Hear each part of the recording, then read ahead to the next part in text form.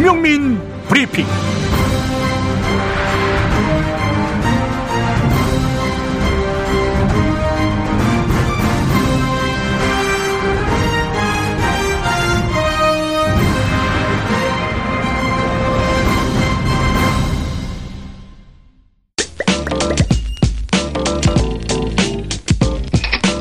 자, 우먼스플레인으로 인사드립니다. 오늘 또 역시 이순옥 작가님 자리셨습니다. 안녕하세요. 네, 안녕하세요. 반갑습니다. 예.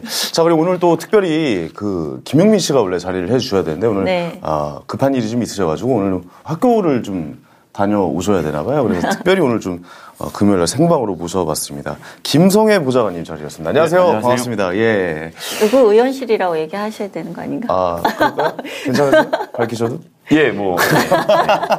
뭐 마이너스는 아니니까요. 아니, 시작하기 전에 오늘 욕먹을지 모른다고 다른 의원실 이름 될까? 막 이런 제가. 자한당 쪽 되세요? 뭐, 김용민 TV 시청자분들 다 아시는 거라. 그렇죠, 그렇죠. 더불어민주당 손혜원 의원실의 김성애 보좌관이라고 합니다. 네, 반갑습니다. 안녕하세요. 근데 두 분은 뭐, 이게 초면이신 겁니까? 아니면 뭐. 아니, 저희는 원래 아는 사이고요. 원래 아는 사이셨군요. 네, 김성애 쌤이 네네. 저희 여성 폭력 방지 기본법 할 때 본회의 통과한 최종안도 제가 부탁해서 구해주시고. 그러셨군요. 네, 네네. 잘 아는 사이예요. 그러셨군요. 네. 예. 저희가 잘 알기까지 됐군요, 이제. 네. 친한 사이셨군요. 네. 아니, 국회 관련해서 제가 뭐 모르는 거 물어보고 할 때 자문도 해주시고. 네네. 네. 그런 저희 사이인데, 프로에도 예. 어쨌든 뒤에서 이렇게 후원해 주시는. 그러시군요. 예. 조력자 중에 한 분이신데, 오늘. 근데 오늘 괜찮으시겠어요? 예. 사람이 네. 잘못하면 네네네. 반성하고, 네네. 예, 새롭게 맘먹고 나가면 되는 거니까요. 그렇습니다. 그래서 오늘 사실은 뭐, 다른 거 없고 우리 이성욱 작가님한테 좀 많이 배우려고. 그렇습니다. 그런 마음으로 멋지네요. 나왔습니다. 예. 예. 제가 사실 그 가운데 앉아서 두 분을 좀 말릴까 생각을 해봤는데, 예. 뭐 그렇게 자리 배치 안 하고 두 분이 오늘 열띠게 하나의 주제에 대해서 이야기를 좀 나누실 것 같아서 저는 옆에서 좀 잠깐. 하필 또 그 문제 하겠습니다. 발언이 예. 김용민 브리핑에서 하셨던 거라서. 네, 그렇죠. 예, 네. 오늘 김용민 쌤과 같이 얘기하면 참 좋은데. 그렇습니다. 공교롭게. 예. 김용민 브리핑에서 용민이 형님은 그 의견을 잘 안 내시나 봐요. 저도 이제 들어봤는데 본인의 얘기를 잘 안 하시고 이제 보좌관님의 얘기를 주로 이렇게 듣는 이런 입장이더라고요. 예, 뭐. 진행자시잖아요. 예, 네. 그 진행을 하는 거니까 어떻게 생각하는지 보통 이제 주제를 정할 때 어떤 주는 제가 골라서 이런 내용을 했으면 좋겠다 얘기할 때도 있었는데 네네. 그 주에는 뭐 김용민 PD가 그 주제를 골라서 그렇군요. 예. 저는 방송 들으면서 왜 욕을 안 하지? 생각 좀 했는데 뭐 그런 애가 진행의 역할이 있어가지고 그랬군요. 네네. 알겠습니다. 그래서 지난 그 2018년 12월 19일에 이제 김용민 브리핑 답정너라는 코너를 또 네. 진행하고 계셔서 네네네. 답정너에서 이제 김성애 보좌관님이 이런 말씀을 하셨습니다. 이제 그 20대 남자들의 지지율이 많이 떨어지는 거에 대해서 과연 좀 어떻게 생각을 하시냐라고 본인 입으로 직접 읽으라고 말씀했는데 직접 워딩 해주시죠. 예, 어떻게 말씀하셨죠? 아유, 죄송합니다. 예. 예. 제가 이제 그때는 일단 경제가 어려운 것이 첫 번째 이유라고 본다고 얘기를 했고요. 네네. 경제가 어려워지면서 지지율이 하락한 것이다라고 생각을 했고, 네. 20대 취업률 뭐 이런 여러 가지 문제들에서 기인한 것이 아니겠느냐라고 좀 이제 단편적인 분석을 했다가 호되게 혼이 났죠. 네, 여기서부터 좀 이야기를 이어가 보죠. 그때 그 예. 프로그램 하시고 이제 커뮤니티에서 좀 댓글 같은 걸로 많이 욕을 먹으셔가지고 그쵸. 김성애 쌤은 좋은 게 저한테 물어보셨어요. 제가 이런 발언을 했는데 뭔가 잘못된 점이 있을 수도 있다. 네네. 그래서 좀 조언을 해달라고. 이렇게 또 되게 훌륭한 태도를. 우리가 잘못할 수 있죠. 근데 뭐 얘기하다 보면 잘못 생각한 거 서로 합의점도 있고 아닐 수도 있는 건데 우리는 온라인 여론이라는 거는 어느 때나 막 부글부글 끓어오르고 다음은 다르죠. 없고 이러니까 그래서 저는 그런 얘기를 어쨌든 이 자리에서 나와서 하시는 게 훨씬 더 좋지 않을까 네네네. 생각했어요. 모르는 사이도 아니고. 조수 작가님, 네. 밑밥 잘 깔았네. 네. 밑밥 잘 던져놨어요. 그때 딱 예. 오시길래 이거다. 출연을 하셔야 걸렸다. 이런 기분으로. 예. 농담이고 진짜 소탈하게 이제 방송 전에도 좀 어떻게 오늘 괜찮으시겠어요라고 했는데 오늘 진짜 많이 배워가는 입장이시라고 말씀을 하셔가지고 네네. 오늘 좀 소탈하게 좀 대화를 좀 이어갈 수 있을 것 같습니다. 그래서 여기 보니까 이제 경제가 좀 안 좋고 20대의 지지율, 남자의 지지율이 떨어지는 이유가 경제가 안 좋고 취업이 좀 안 돼서다라고 말씀을 하신 것 같아요. 네, 뭐 그런 취지가 있었죠. 예.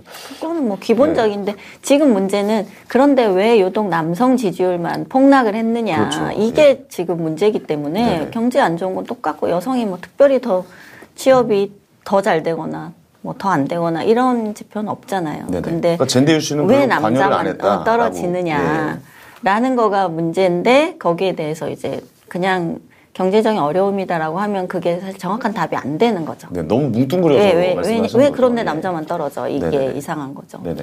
거기에 대해서 어떻게 이제 뭐 생각이 바뀌신 겁니까? 뒤로 뭐 좀 찾아보고 그러셨어요? 예, 이제 뭐 제가 고르는 주제는 제가 좀 잘 알아서 이야기를 하는 건데 네네. 그 주에는 이제 이 이슈를 하자고 해서 사실 제가 준비가 덜 됐던 탓이 좀 컸고요. 그리고 최근에 벌어지고 있었던 여성 관련된 젠더 관련된 이슈들에 대해서 제가 관심 있게 지켜보던 상태가 아니었고 그리고 제가 이게 문제가 생기고 나서 여러 가지들을 살펴보고 내용들도 보고 이제 커뮤니티도 들어가서 내용들을 확인해보고 이러면서 그런 거죠. 그러니까 저도 제 위의 세대 이제 소위 386이라고 불리우는 50대들에 대해서 현실 인식과 동떨어져 있고 너무 옛날 얘기들 하는 거 아니냐. 그래서 사실 이제 그날 비판의 지점도 그러한 386들이 20대 남자들의 문제를 제대로 알고 경제 문제도 이런 걸 해결할 수 없기 때문에 20대 정치 참여가 필요하고 20대의 목소리를 대변할 수 있는 조직들이 필요하다는 얘기를 했는데 그런 얘기를 했던 저도 마찬가지로 전혀 20대 정서에 대해서 모르고 있었다는 것을 깨달았고 그렇군요. 커뮤니티를 예전에 많이 들어가서 보고 제가 실제로 클리앙 같은 경우는 클리앙 초기 멤버들은 아실 텐데 제가 싸이월드 시절부터 클리앙 멤버였거든요. 실제로 클리앙이라는 PDA도 손에 들고 다니고 있었고 그래서 거기 되게 자주 들어가서 보곤 했었는데 올해 들어서는 좀 발길이 뜸했던 것 같아요. 특히나 뭐 이재명 지사나 이런 여러 가지 다른 문제들에서 너무 감정 소모가 심해서 이제 들여다보지 않으면서 최근에 벌어졌던 여러 가지 흐름들에 대해서 놓치고 잘 모르는데 막 얘기를 한 케이스였어서 반성을 많이 하고 있습니다. 저는 좀 궁금한 게 이제 말씀하신 건 중에 좀 하나하나 조목조목 한번 이야기를 나눠봐도 될까요? 좀 곤란하실 수도 있을 것 괜찮습니다. 같습니다. 괜찮으십니까? 예. 그럼 하겠습니다. 예.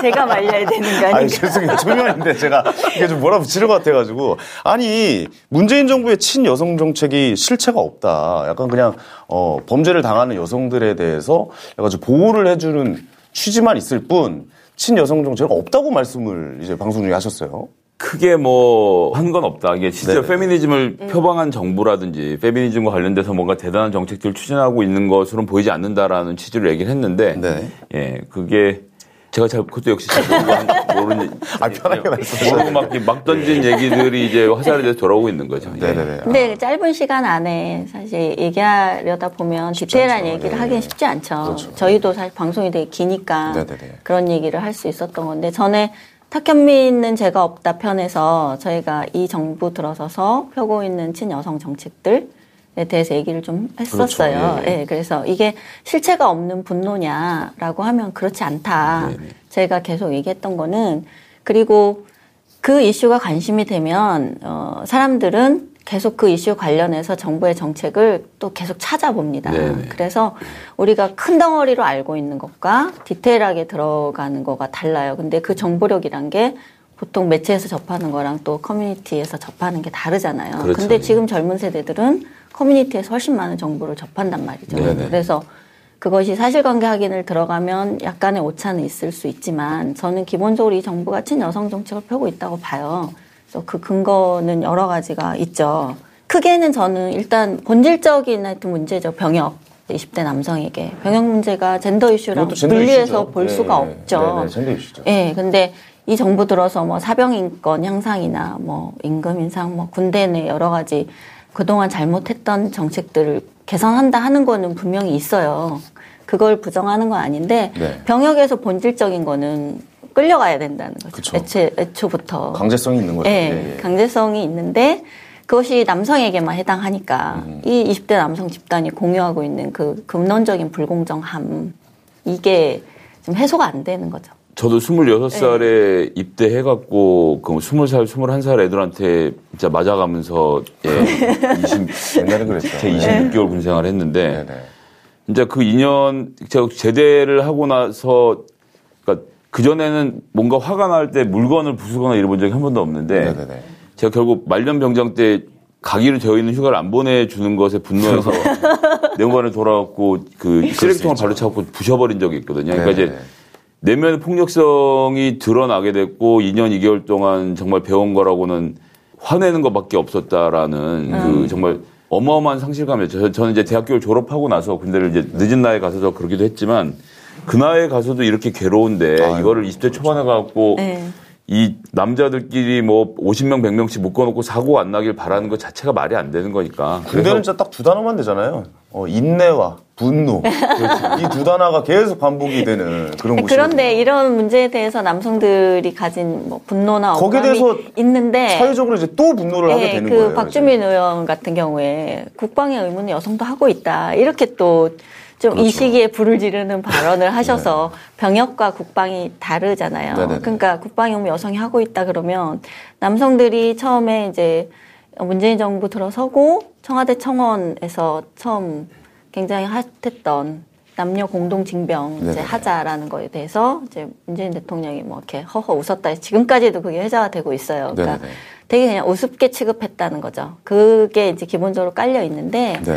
이 정부 들어서 컸던 게 남성 지지율이 떨어졌다고 표면적으로 드러난 게 올해 10월인가 하여튼 9월인가 그랬는데 그때 이제 분석했던 근거가 6월 달에 헌법재판소에서 병역법에 대해서 헌법 불합치 판정을 내리면서 네. 대체복무제 도입을 하라고 판결이 내렸고 11월 1일일 거예요. 대법원에서 이제 처음으로 양심적인 병역 거부자들에게 무죄 판결을 내렸습니다.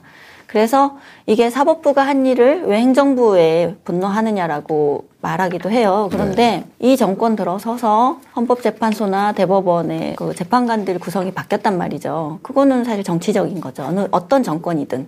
박근혜 정권에서도 마찬가지고. 그래서 이 정부의 기조와 맞는 재판관들이 어쨌든 다수를 구성했고, 그러면서 이런 판결이 나오니까 이게 사법부랑 행정부랑 뭐 정교하게 분리해서 비판할 수 없는 문제가 된 거죠. 네, 어쨌든 그리고 이 정부도 대체복무제나 이런 것에 찬성을 하고 있는 입장이었기 때문에 네. 그러니까 이런 뭐 여당 의원의 발언, 이 정부 정책, 그다음에 뭐 대통령의 어떤 행동이나 발언이 되게 총체적으로 이 남성들에게는 근원적인 불공정함에 대해서 관심이 없구나. 네네. 이 정부는.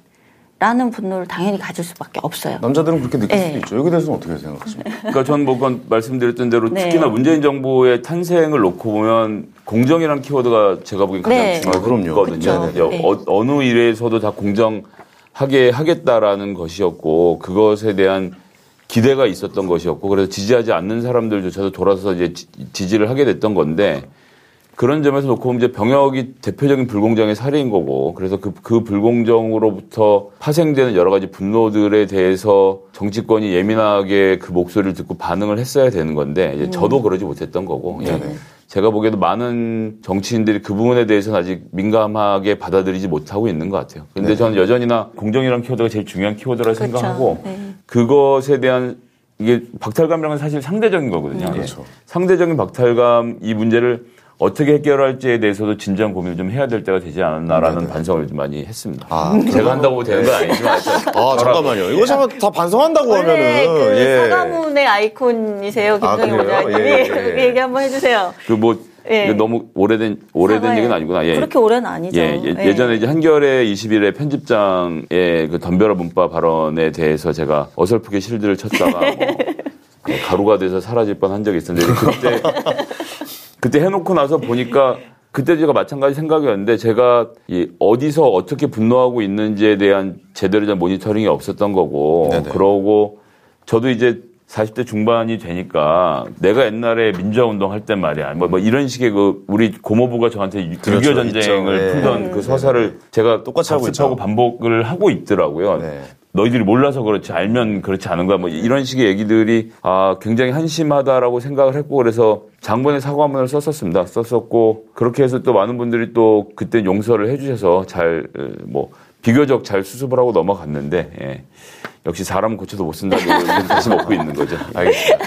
이 친여성 정책에 대해서 얘기하고 있는데 군대 얘기는 여기서 정리하도록 하고 계속해서 그 친여성 정책의 실체를 제가 좀 설명을 해드리도록 할게요. 그리고 또 해화역 시위에서 좀 많이 우리가 느낄 수 있었죠. 남성 혐오, 경찰 혐오, 정치 혐오, 폐륜적인 구호, 2차 가해 등을 광범위하게 인지하고 있음에도 정부는 이에 대해서 무조건 수용하고 이들을 공식 대화 상대로 인정을 했어요. 그리고 행안부 발주 보고서 7개 부처 공무원들과 여가부, 행안부 경찰청의 수장들과의 만남까지도 있었던 일이 있어서 사실 이건 남자들이 만약에 시위를 한다 치면은 이런 일은 도저히 일어나지 않을 근데 대화가 무슨 말이에요? 오히려 손가락질하네. 저 남자들 저거 추하게 좀 뭐 하는 짓이야. 여성 혐오자들이라고 했겠죠. 예. 그리고 여성 혐오자들로 몰아갈 것이고. 그 단체 안에서도 또 조롱하는 영상이 또 올라왔는데 그것도 뭐 법적인 제재를 받은 적은 없고 뭐 이런 일도 있었습니다. 네. 여기에 대해서는 어떻게 생각하시나요? 집중적으로 여쭤보도록 하겠습니다. 아니 여성 정책이 없다고 친여성 정책이 없다고 하셨습니다.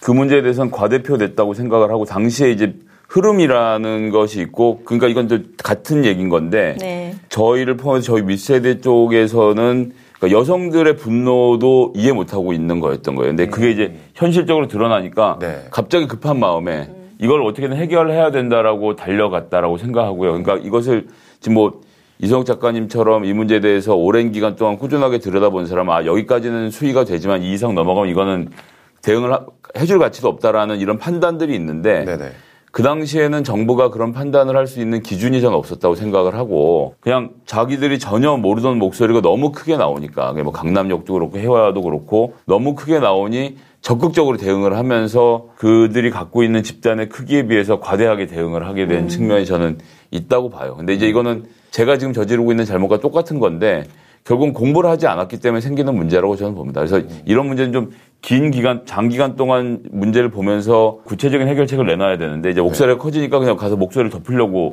하면서 야, 그럼 관련된 정책이 뭐가 있어? 정책 좀 갖고 와봐 하면 뭐 공무원들이야 쭉쭉쭉 뽑아서 올리니까 그 뽑아온 리스트를 다시 공개하는 형태로 기계적으로 일하는군요. 그게 아닌가. 네, 그 시위의 어쨌든 효과로 그 몰카 범죄 엄단하겠다라고 해서 그 지난해도 우리 얘기했지만 50억을 들여서 공정화장실 몰카 탐지기 다 수색했지만 적발 안 됐죠. 못했죠. 몰카 의심 구멍 뭐 이런 거 적발했다 그래서 또 막 화제가 됐었는데 그거랑 또 음란물에 뭐 유통에 산실이단 웹하드 업체 압수수색도 했고 그다음에 성범죄자는 벌금 100만 원 이상만 받아도 공무원에서 퇴출되고 그런 국가공무원법 개정안도 통과를 했어요. 그래서 성범죄자에 대해서 불관용하겠다라고 되게 엄단하겠다는 공표를 하셨고 또 그다음에 문재인 대통령이 중요한 발언도 하셨죠. 성범죄에 한해서는 수사만 개시해도 직장에 즉각 통보해서 불이익한 처우를 해야 된다.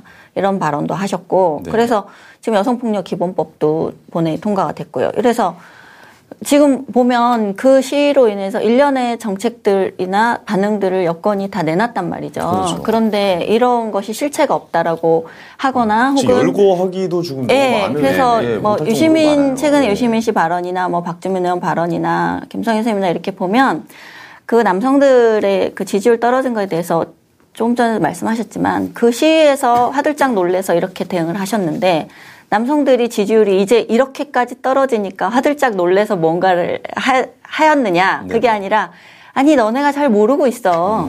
실제로는 그렇지 않아. 라고 하거나 혹은 무시하거나 뭐 심지어는 비웃는 반응까지 이렇게 보이니까 이게 지금 과연 그 여성들의 분노의 여론에 대응하는 것과 공정한 같은 태도를 보이는가. 그러니까 사실 이분들이 뭐 적당한 정책도 원하시겠죠. 사실 이렇게 반발이 일어나는 이유에는. 하지만 가장 중요한 거는 그들과 공감하지 못한다는 거거든요.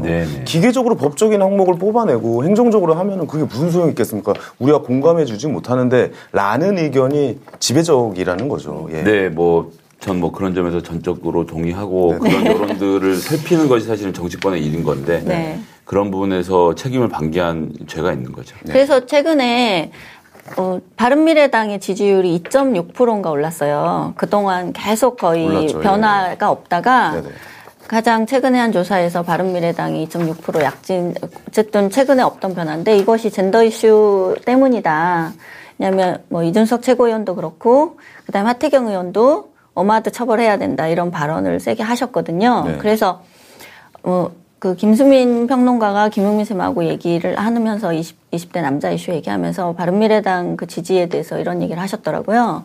이준석 개인에 대한 뭐 그 호의가 남성에게 20대 남성에게 특별히 있지 않다.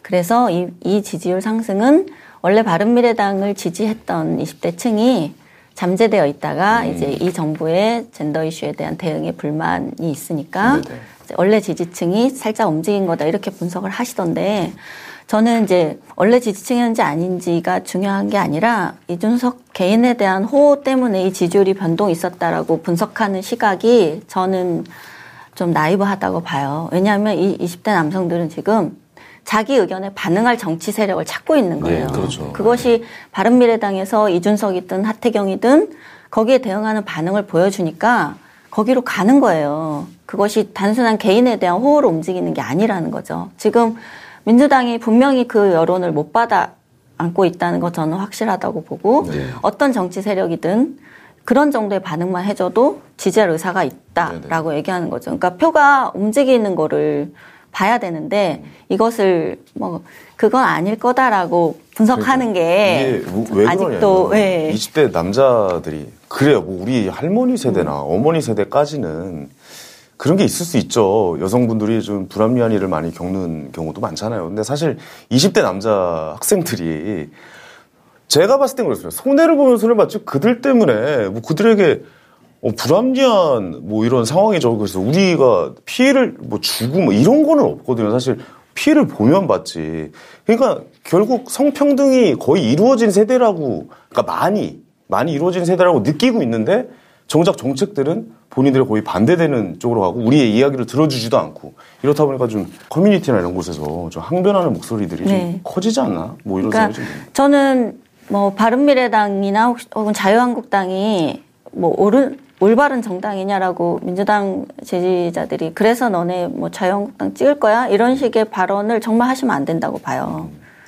그런 발언이 뭐 커뮤니티 같은 데 보면 니네가 20대 이슈로 들어와서 이 정권에 반대하는 분탕러들이다. 이런 식으로 그런 의견에 대해서 이렇게 묵살하거나 네.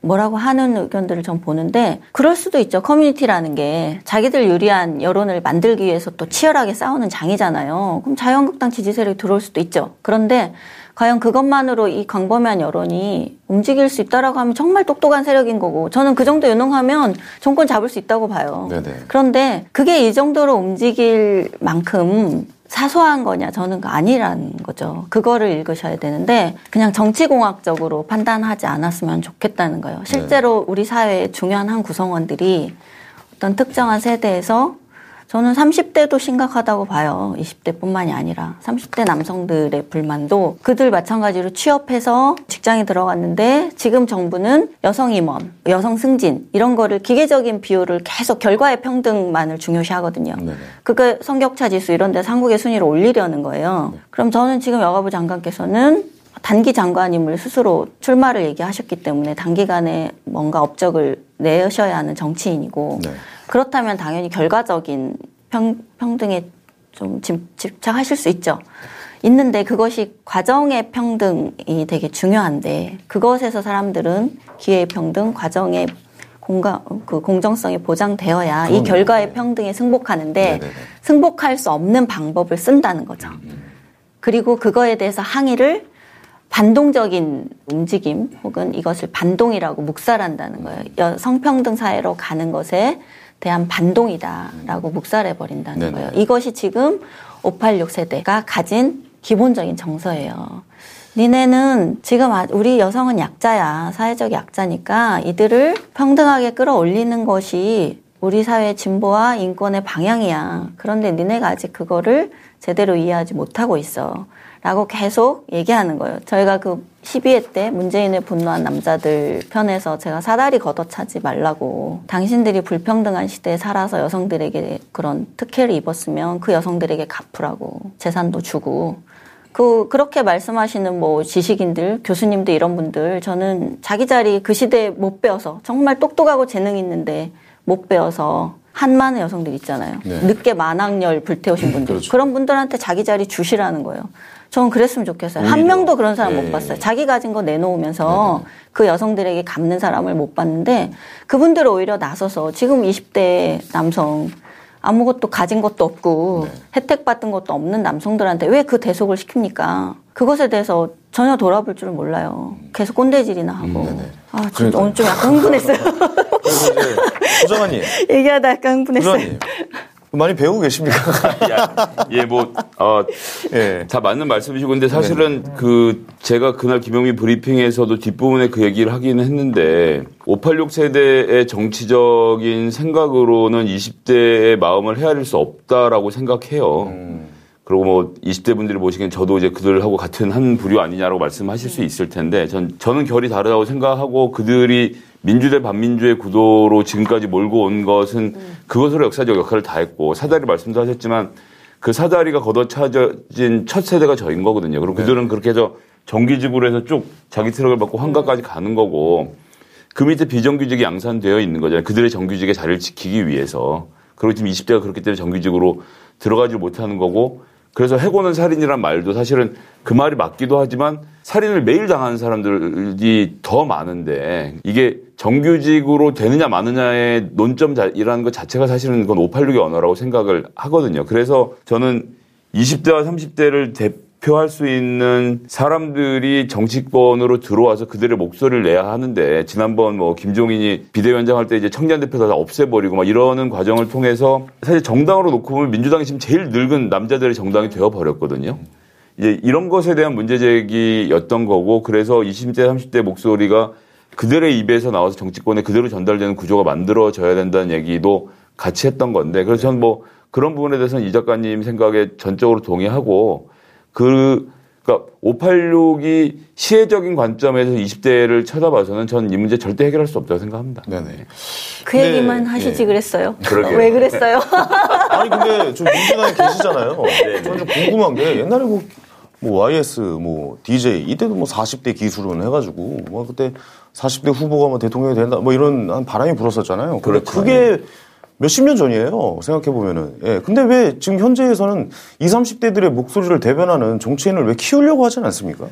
그러니까 전반적인 틀에서 조금 전에 말씀드린 대로 586이 너무나도 많은 포션을 차지하게 되면서 그 외의 부분들. 밥그릇 챙기는 겁니까? 아니면은 뭐 이제 그러니까 아예 그냥. 세력 자체가 워낙 정치권 내에서도 크고 사회에서도 절대적인 영향을 갖고 있으니까 그 다음 세대들이 길을 펴기 어려운 구조가 되는 거고. 들어갈 수가 저는 없잖아요. 그게 뭐 이제 세대 간의 갈등을 당연히 유발하게 될 거고 어느 세대나 마찬가지였고요. 그 386 세대도 대학 다닐 때는 소위 말하는 419 세대에게 똑같은 얘기를 했던 거거든요. 그런 식으로 이제 세대 간의 교체가 되어야 하는 상황이 좀 왔다고 보고 지금이 그런 터닝 포인트 중에 하나가 아닌가라고 생각을 하고요. 네. 예. 그런데 지금처럼 이 세대 문제에서 젠더 갈등으로 드러난 적이 한국 사회에서 없었어요. 그렇죠. 우리 모두 다 지금 처음 겪는 일이에요. 네네. 그런데 처음 겪는 일을 그 이전의 잣대로 이걸 자꾸 분석하거나 파악하려고 하니까 그렇죠. 이렇게 삑사리가 나는 맞습니다. 건데 그걸 판단을 못 하신다고 저는 봐요. 그래서 여전히 이게 어떤 세력의 음모로 인해서 뭐 내부를 갈라치게 하려는 거다라는 뭐 발언이나 너네가 몰라서 그래 하는 발언이나 이런 것들이 각자 자기가 살았던 시절의 틀로 그렇죠. 오늘의 현실을 바라보는 거죠. 근데 당대를 사는 사람들에게 지금은 과도기야라는 말은 아무런 의미가 없습니다. 지금 586 그 지식인들이 그 얘기 많이 해요. 우리 사회가 성평등 사회로 가는 어떤 통과 의례고 지금은 과도기고 이것이 지나면 좋아질 거다라는 말을 해요. 20대 남성들에게. 당대 사람들에게 니네는 지금 통과 의례를 거치는 중이니까 좀 참아 좋아질 거야 라는 말이 무슨 의미가 있습니까? 그렇죠. 예. 현실은 현실인데 자신들은 운동권이고 뭐 데모했어도 좋은 직장 가서 지금 사회를 움직이는 자리에서 안락하게 살면서 우리도 지나와 보니 좋은 세상이 왔잖아. 이 말이 안 되잖아요. 니네도 운동해. 이런 느낌인가요?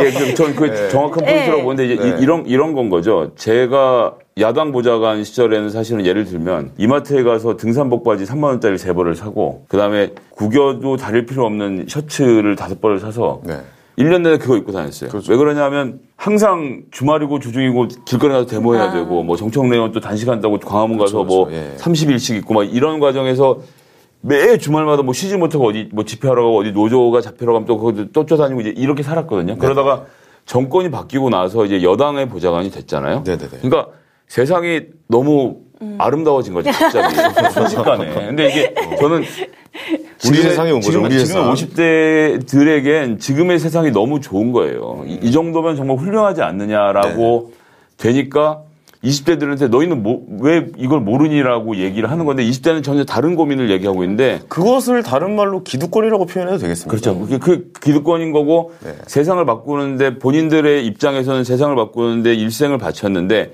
그 세상이 자기가 원하는 대로 바뀐 거지. 그러니까 여기서부터 이제 머물면 되겠다. 네. 그게 이제 기성세대가 되는 거고 네. 사람의 보수화가 일어나는 거고 저는 그래서 사실 그 사람들에게 이런 얘기를 계속하면서 욕을 하는 입장이고 저는 그런 점에서는 심정적으로 20대, 30대하고 더 붙어 있었다고 생각을 했는데 이제 뭐 젠더 이슈에 대해서는 뭐 변명의 여지 없이 제가 잘못 알고 있었던 것이고 네. 제가 그들과 공감하지 못하고 있었던 것이고 그런 문제가 있었다는 것을 이제 뒤늦게 깨닫고 이제 반성을 계속 하고 있는 거죠. 자, 그러면 이제 다시 젠더 이슈로 좀 넘어가 네. 보도록 하겠습니다. 그래서 그런지 이런 말씀을 하셨습니다.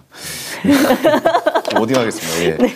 커뮤니티가 지지자들의 이론을 생산하고 그것을 주변에 퍼뜨리는 건 매우 유효한 수단이었고 지금도 지대한 영향력을 갖고 있는 막강한 세력이라고 생각하고 중요하게 다뤄야 된다 생각하지만 전체 여론조사 결과에 영향을 미친다고 하는 건 좀 무리가 있지 않나 싶다라고 이제 보좌관님께서 말씀을 하셨는데 이 생각은 아직도 변함은 없으십니까? 그러니까 그건 뭐 설명을 어떻게 하느냐에 따라 달라지는 문제라고 보는데 저는 뭐 특히나 커뮤니티에 조금 전에 말씀드렸던 대로 오래 있었고 네. 계속 거기서 활동을 하던 사람이고 이 보좌관 하기 전부터 같이 어울려서 놀던 사람들이죠. 예. 잠시 시던 중에 사달이 난 거예요.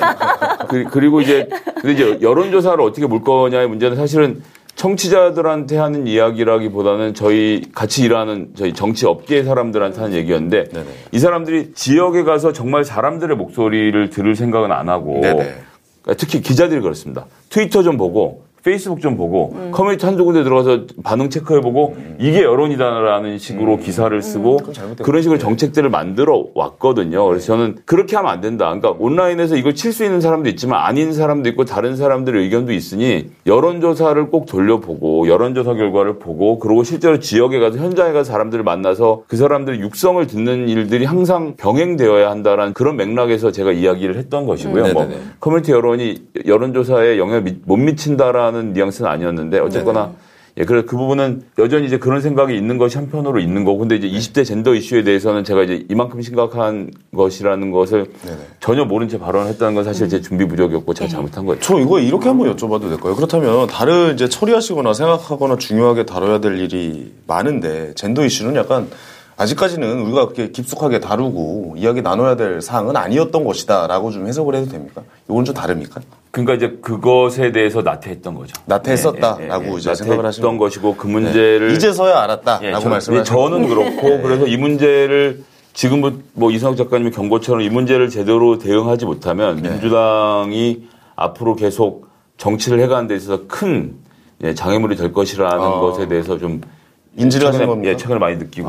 그렇습니까? 알겠습니다. 근데 지금 여성의 지지율이 워낙 되게 공고해요. 남성하고 지지율 차이가 많이 나고 여성들은 뭐 여성폭력 기본법에 대해서도 뭐 90% 넘게 지지를 하고 있고 그런 상황에서 저는 민주당이 어떤 행보를 보일지는 잘 모르겠지만 정치공학적으로 이렇게 계산을 해보면 이렇게 움직이면 여성표를 또 잃을 수 있다는 또 두려움도 있을 수 있잖아요. 제가 이제 보좌관님이 오셨으니까 그냥 정치공학 얘기를 하게 되는데 그래서 과연 저는 어떻게 대처할지 좀 궁금한데 아직까지는 뭐 느껴지는 변화는 없어요. 오늘도 그 여성가족부에서 게임이나 온라인 표현물에 대해서 성평등, 성차별 게시물 모니터링해서 규제하겠다 또 발표를 하셔가지고 지금 또 게임 업계 혹은 게임 유저들에게 또 비난을 받고 계신데 이 여성 문제에 대한 젠더 문제에 대한 규제 일변도 엄벌 일변도 이런 정책 그것이 저는 되게 위헌적인 요소도 많은데도 그냥 막 추진되고 있단 말이죠. 뭐 여가부가 지금 규제 발표한 것만 해도 그렇고 양성평등교육진흥원장도 더 철저히 모니터링해서 여성 혐오 표현물들을 거르겠다 이런 얘기를 막 하시고 그러니까 정부의 부처의 수장이나 혹은 정부 기관의 수장들이 가진 이 인식 자체가 그냥 페미니즘이라는 특정한 사상이죠. 어쨌든 사상 중에 하나인데 이것을 성평등이라는 가치와 같은 급으로 두고 계속 그것에 입각한 정책을 자꾸 펴시고 발언을 여과 없이 하시는 거가 저는 심각한 문제라고 생각해요. 계속 얘기를 해왔지만 정부가 추구할 것은 가치이지 이즘이 아니거든요. 근데 이 정부가 계속 가치보다는 그 이즘을 추구하고 그 이즘의 기준으로 판단을 하는 분들을 계속 영입하거나 정책 위반자로서 계속 활동을 하게 하시는 것 같아서 좀 우려고요. 표가 움직이는 거를 어떻게 막겠습니까? 그런데 저는 표에 민감하실 수밖에 없지만 정치권에 계신 분들은 표로만 보시지 않았으면 좋겠어요. 네네. 네, 근데 어떻게 보면 그들의 목소리가 크고 그들이 계속 뭔가를 좀 계속 얘기하려고 하니까 여론이 이제 그쪽으로 간다고 생각을 하나 봐요. 그래서 그쪽의 이야기를 많이 들어주고 그쪽 편을 좀 많이 들어주는 것 같은데 이제 그 반대 현상이 일어났기 때문에 이쪽의 목소리도 이제 같이 좀 아까 말씀하셨다시피 좀 많이 자세하게 알지 못했다라고 말씀을 하셨잖아요. 이쪽 목소리도 좀 많이 들어주셨으면 이제 아셨으면은 뭘 하시겠습니까?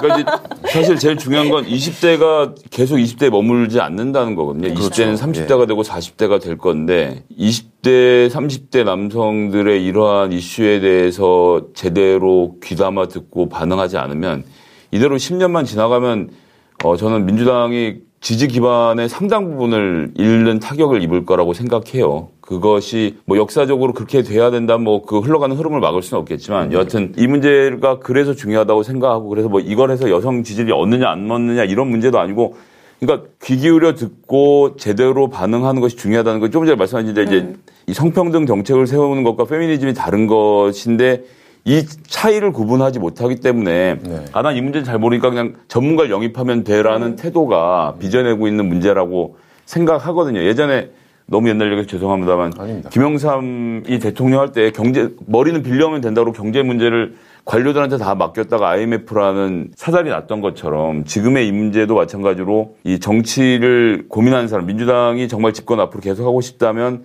성평등 문제에 대해서 자기가 자기 힘으로 고민하고 정책을 만들고 거기서 다양한 커뮤니티의 목소리, 여기서 뭐 커뮤니티는 온라인 커뮤니티 포함해서 다양한 목소리를 듣고 거기로 그렇게 해서 정책을 만들어야지 지금까지 여성운동을 하던 분들이나 페미니즘을 하던 분들만 영입해서 그냥 정책을 맡기면 된다라는 식의 단순한 사고는 좀 벗어버려야겠다는 생각이 많이 들더라고요. 근데 이미 굉장히 많이 영입이 되셨고 대세가 어쨌든 그쪽으로 가고 있어서 저는 이게 변화가 있기는 참 어려운 조건이다라고 생각을 해요. 그리고 이게 아까 제가 김보정아님하고 얘기를 했는데 사전에 이게 그냥 반민주당 혹은 반문재인 이런 식의 흐름으로 그치지 않고 저는 전체적으로 보면 반진보, 진보에 대한 환멸, 분노 이렇게 가른다고 봐요.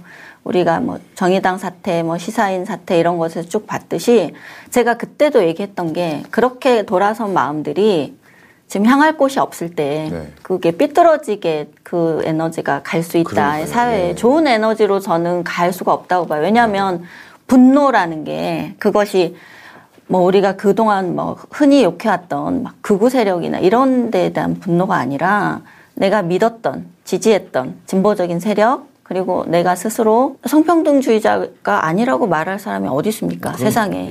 평등이나 인권의 가치를 다 중요하게 여긴다고 생각하죠. 그러니까 진보 세력, 범진보 세력을 지지하는 지지자로서 있었던 건데 자기 정체성이.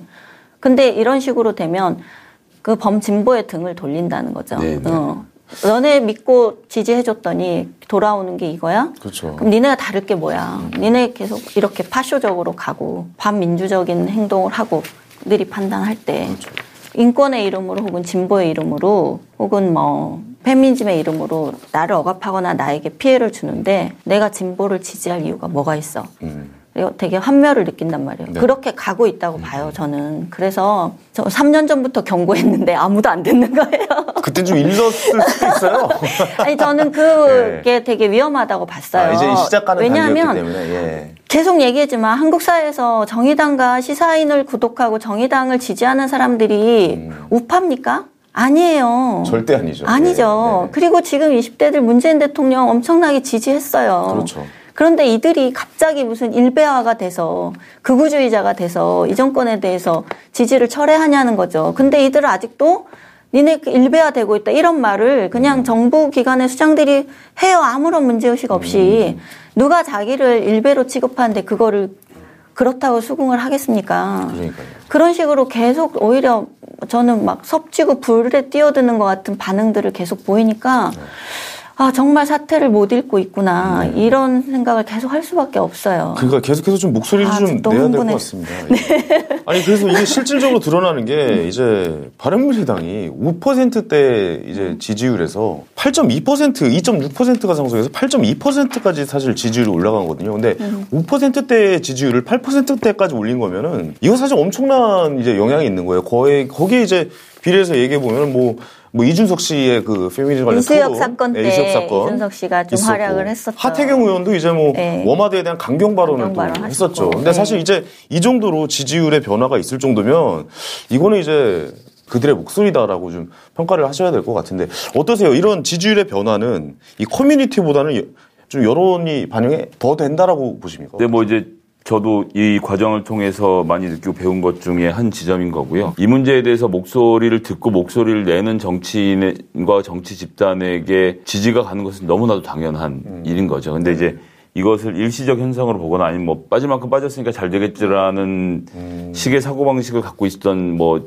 저를 포함해서 뭐 제 자신을 이제 먼저 반성을 해야 된다고 생각하고 그렇기 때문에 제가 뭐 아까 전에 말씀드린 대로 이 문제를 심각하게 보고 어떻게 할 것인지에 대해서 대책을 생각해야 한다. 그리고 이 대책을 생각하는 건 둘째치고 일단은 목소리를 귀 기울여 듣고 그들의 입장에서 이해하려고 하는 태도. 그리고 제가 앞에 말씀드렸습니다만 이것과 관련돼서 이 목소리를 낼 수 있는 사람들이 또 당으로 들어와서 함께 활동하는 것도 되게 필요할 거라고 보고요. 그런 점에 있어서 좀 지금까지 좀 미흡했던 것. 네네네. 그리고 이제 뭐 기업 제가 아까 말씀드렸지만 기업의 50대들까지는 다 정규직으로 취직해서 있는데 이제 자리는 한정되어 있고 예산은 한정되어 있으니까 그냥 비정규직으로 구하는 거거든요. 그렇죠. 예를 들면 청년위원장 뽑고 청년 대표 뽑아서 국회의원 만들어놨다가 다음번에 자리 없다고 내쫓고 뭐 이런 식이 이제 비정규직 양산시키는 과정이라고 보는데 저는 20, 30대를 위한 몫이 충분히 준비되어야 하고 그것으로 세대 교체가 이루어져서 국민들에게 호응해야 20대, 30대 남성들의 마음을 읽어야 다음번에도 집권이 가능하지 이것을 놓치고는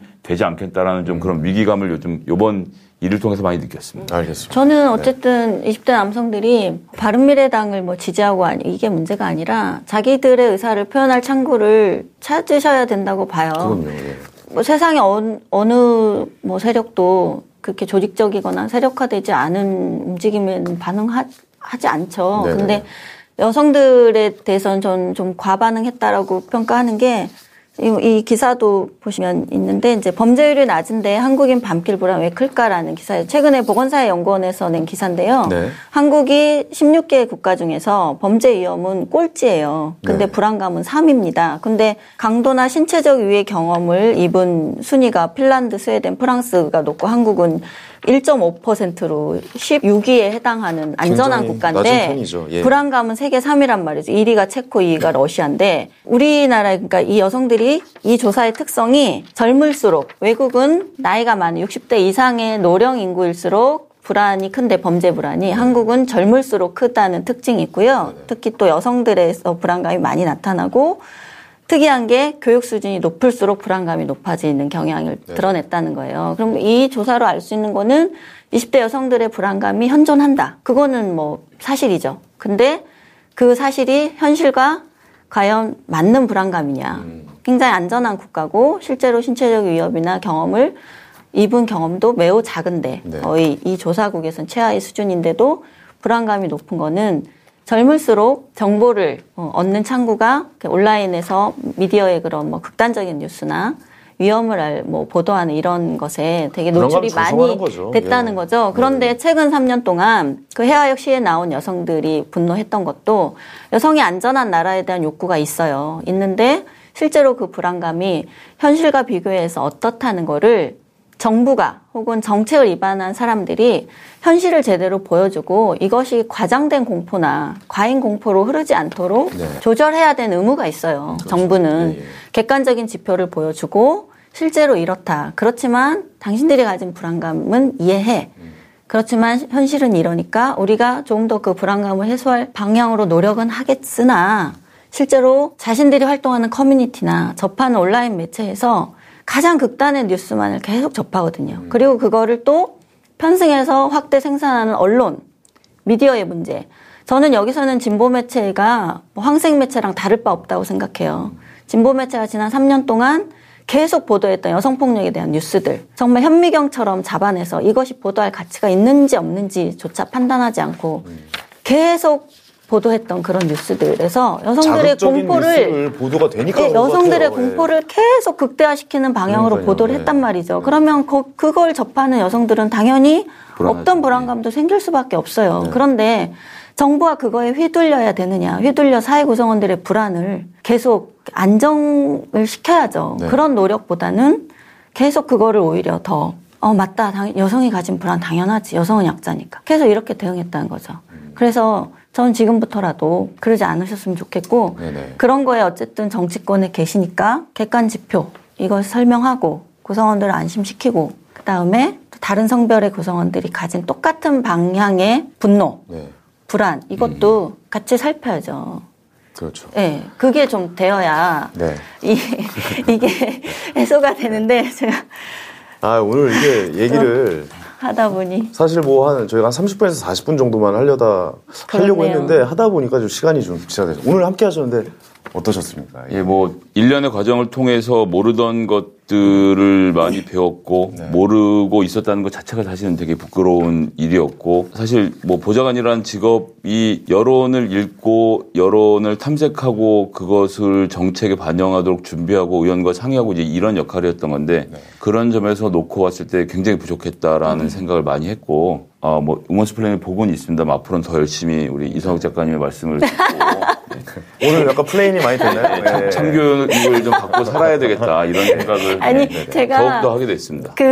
그날 사건 나고 대화하면서 진선미 의원실이나 정춘숙 의원실 같은 본진 놔두고 왜 엄한 데서 폭격을 맞아가지고 그러니까 안타까웠어요. 하여튼 어쨌든 이렇게 말씀을 이제 아셨고 거기에 대한 정책과 많은 이제 정치적인 활동을 또 약속을 해주셨으니까 좀 우리 많은 남성분들 억울함을 호소하는 많은 남성분들 좀 대변해 주시기 바랍니다. 예, 잘 좀 부탁드리겠습니다. 기대해도 됩니까? 예. 기대는 하지 마시고 열심히는 하겠습니다. 네네. 채팅창을 제가 기대하지 말라고 네네. 기대를 섣불리 막 기대하라고 하는 것보다는 네네. 그래도 여권에서 어쨌든 반성도 하시고 나와서 얘기하셨는데 잘 봐주셔야죠. 여러분이 변화하겠다고 하는 분들한테 너 안 그럴 거야라고 얘기하면 어떻게 변화가 됩니까? 네네네. 그러시면 안 되죠. 사실 오늘 저는 열띤 토론이 나올 수 있을까라고 사실 생각을 하고 왔었는데 이제 반응을 보시고 이런 쪽도 많이 생각을 하시는구나라고 이제 그 목소리를 들으신 것 같아요. 그리고 그 들은 목소리를 이제 현실로 옮겨 주실 수 있지 않을까 그런 생각 듭니다. 그래서 청취자분들 그리고 시청자분들한테 좀 말씀드리고 싶은 게 여러분들 아무 말도 안 하고 아무것도 안 하면 아무 일도 일어나지 않는다는 거 좀 말씀드리고 싶어요. 예전같이 정말 그 권위적인 멘트잖아요. 그거 남자가 여자를 이기려고 그래. 그거 왜 싸워 여자애랑 그거 여자. 이게 여자분 자체를 이제 무시하는 멘트잖아요. 사실 그게 가장 가부장적인 멘트 중에 하나거든요. 이제 여러분들의 목소리를 직접 내셔서 정치권이나 이런 곳에 여러분의 목소리가 좀 도달될 수 있었으면 좋겠다라고 말씀드리고 싶습니다. 예. 저는 부탁드리고 싶은 게 여성폭력 방지 기본법 그게 지금 개정 작업에 들어갔다고 하는데 일단 그 법에 위헌 요소는 우려되는 요소, 부작용이 예상되는 요소들에 대해서 좀 같은 당이시라도 그런 우려점들을 전달해서 적극적으로 개정 작업에도 관여하셨으면 좋겠고, 그다음에 행정부가 추진하고 있는 위헌적인 요소들이나 여가부에서 지금 교육하겠다고 하는 성평등 교육 같은 거, 매뉴얼 같은 것에 대해서 좀 더 관심을 가지고 보셨으면 해요. 저희도 한 해 지금 다루려고 제가 그 매뉴얼들 지금 보내주신 것들 보고 있는데요. 저는 정말 문제가 많다고 생각해요. 네네. 어쨌든 그 교육이 왜 중요하냐면 유치원부터 온 국민에게 다 적용되는 생애 전주기에 지금 해당되는 교육이거든요. 그런데 그것을 지금 정책의 수장이신 나임윤경 그 원장님께서 하신 말씀 중에 이수역 사건 언급하셨잖아요. 네네. 여성의 폭력에 대한 공포 그거는 동질이 아니다. 네. 근데 지금 조사 결과 나왔잖아요. 네. 쌍방 지금 폭행으로 기소 의견으로 통치했다고 하는데 40일 동안 조사한 결과 남성이 폭력을 행사했다는 증거는 지금 찾아내지 못했고 여성들이 몇 가지 거짓말을 한 게 사실로 드러났고 그런데 그냥 되게 일방적으로 보신다는 거죠. 여성의 행위에 대해서는 그냥 약자로서 면죄부를 주고 남성의 행위에 대해서는 약자에 대한 폭력으로 그냥 일방적으로 규정을 하신단 말이죠. 이런 시각을 가지고 정책을 추진하시는 거라서 저는 좀 위험하다고 생각합니다. 이런 목소리가 여권 안에 좀 전달이 되었으면 하고. 그렇습니다. 예. 저희 댓글 반응 좀 해주시라고 그랬는데 또 얘기하다 보면 말이 제가 너무 많죠. 댓글이 엄청 많이 달렸어요. 저 여가부 장관 안 한다니까. 갓소독 쌤이 여가부 장관을 가야 된다고. 네, 장관, 예. 저는 게을러서 장관 못합니다. 네, 하여튼. 알겠습니다. 그렇고요. 저희 다음 주에도 할 것 같아요. 네. 다음 주에 계속 우리가 하려고 했다가 못했던 숙명여대 사건하고 이수혁 사건. 네네. 이제 지금 경찰 조사 마무리됐는데 예. 그 두 얘기 좀 다음 주에 알겠습니다. 아마 1월 2일? 네, 1월 1일 수요일 저녁에 예. 라이브 할 것 네. 같아요. 그때 그때 또, 예. 다시 김용민 쌤하고 같이 만나고 올해 마지막 방송인데요. 그러니까요. 다들 이제 새해 복 많이 받으시고 네, 저희는 인사 이제 드릴까요? 예. 우먼스플레인은 여기서 마치고요. 저희는 다음 주 수요일 날 인사드리도록 하겠습니다. 감사합니다. 새해 복 많이 받으세요. 네, 감사합니다. 김용민 브리핑과 함께한 시간 어떠셨어요? 다음 시간에도 보다 바르고 알차며 즐거운 정보로 여러분을 찾아가겠습니다. 팟캐스트 포털 팟빵에서 다운로드하기, 구독하기, 별점 주기, 댓글 달기로 응원해주세요. 잊지 마세요. 다운로드하기, 구독하기, 별점 주기, 댓글 달기.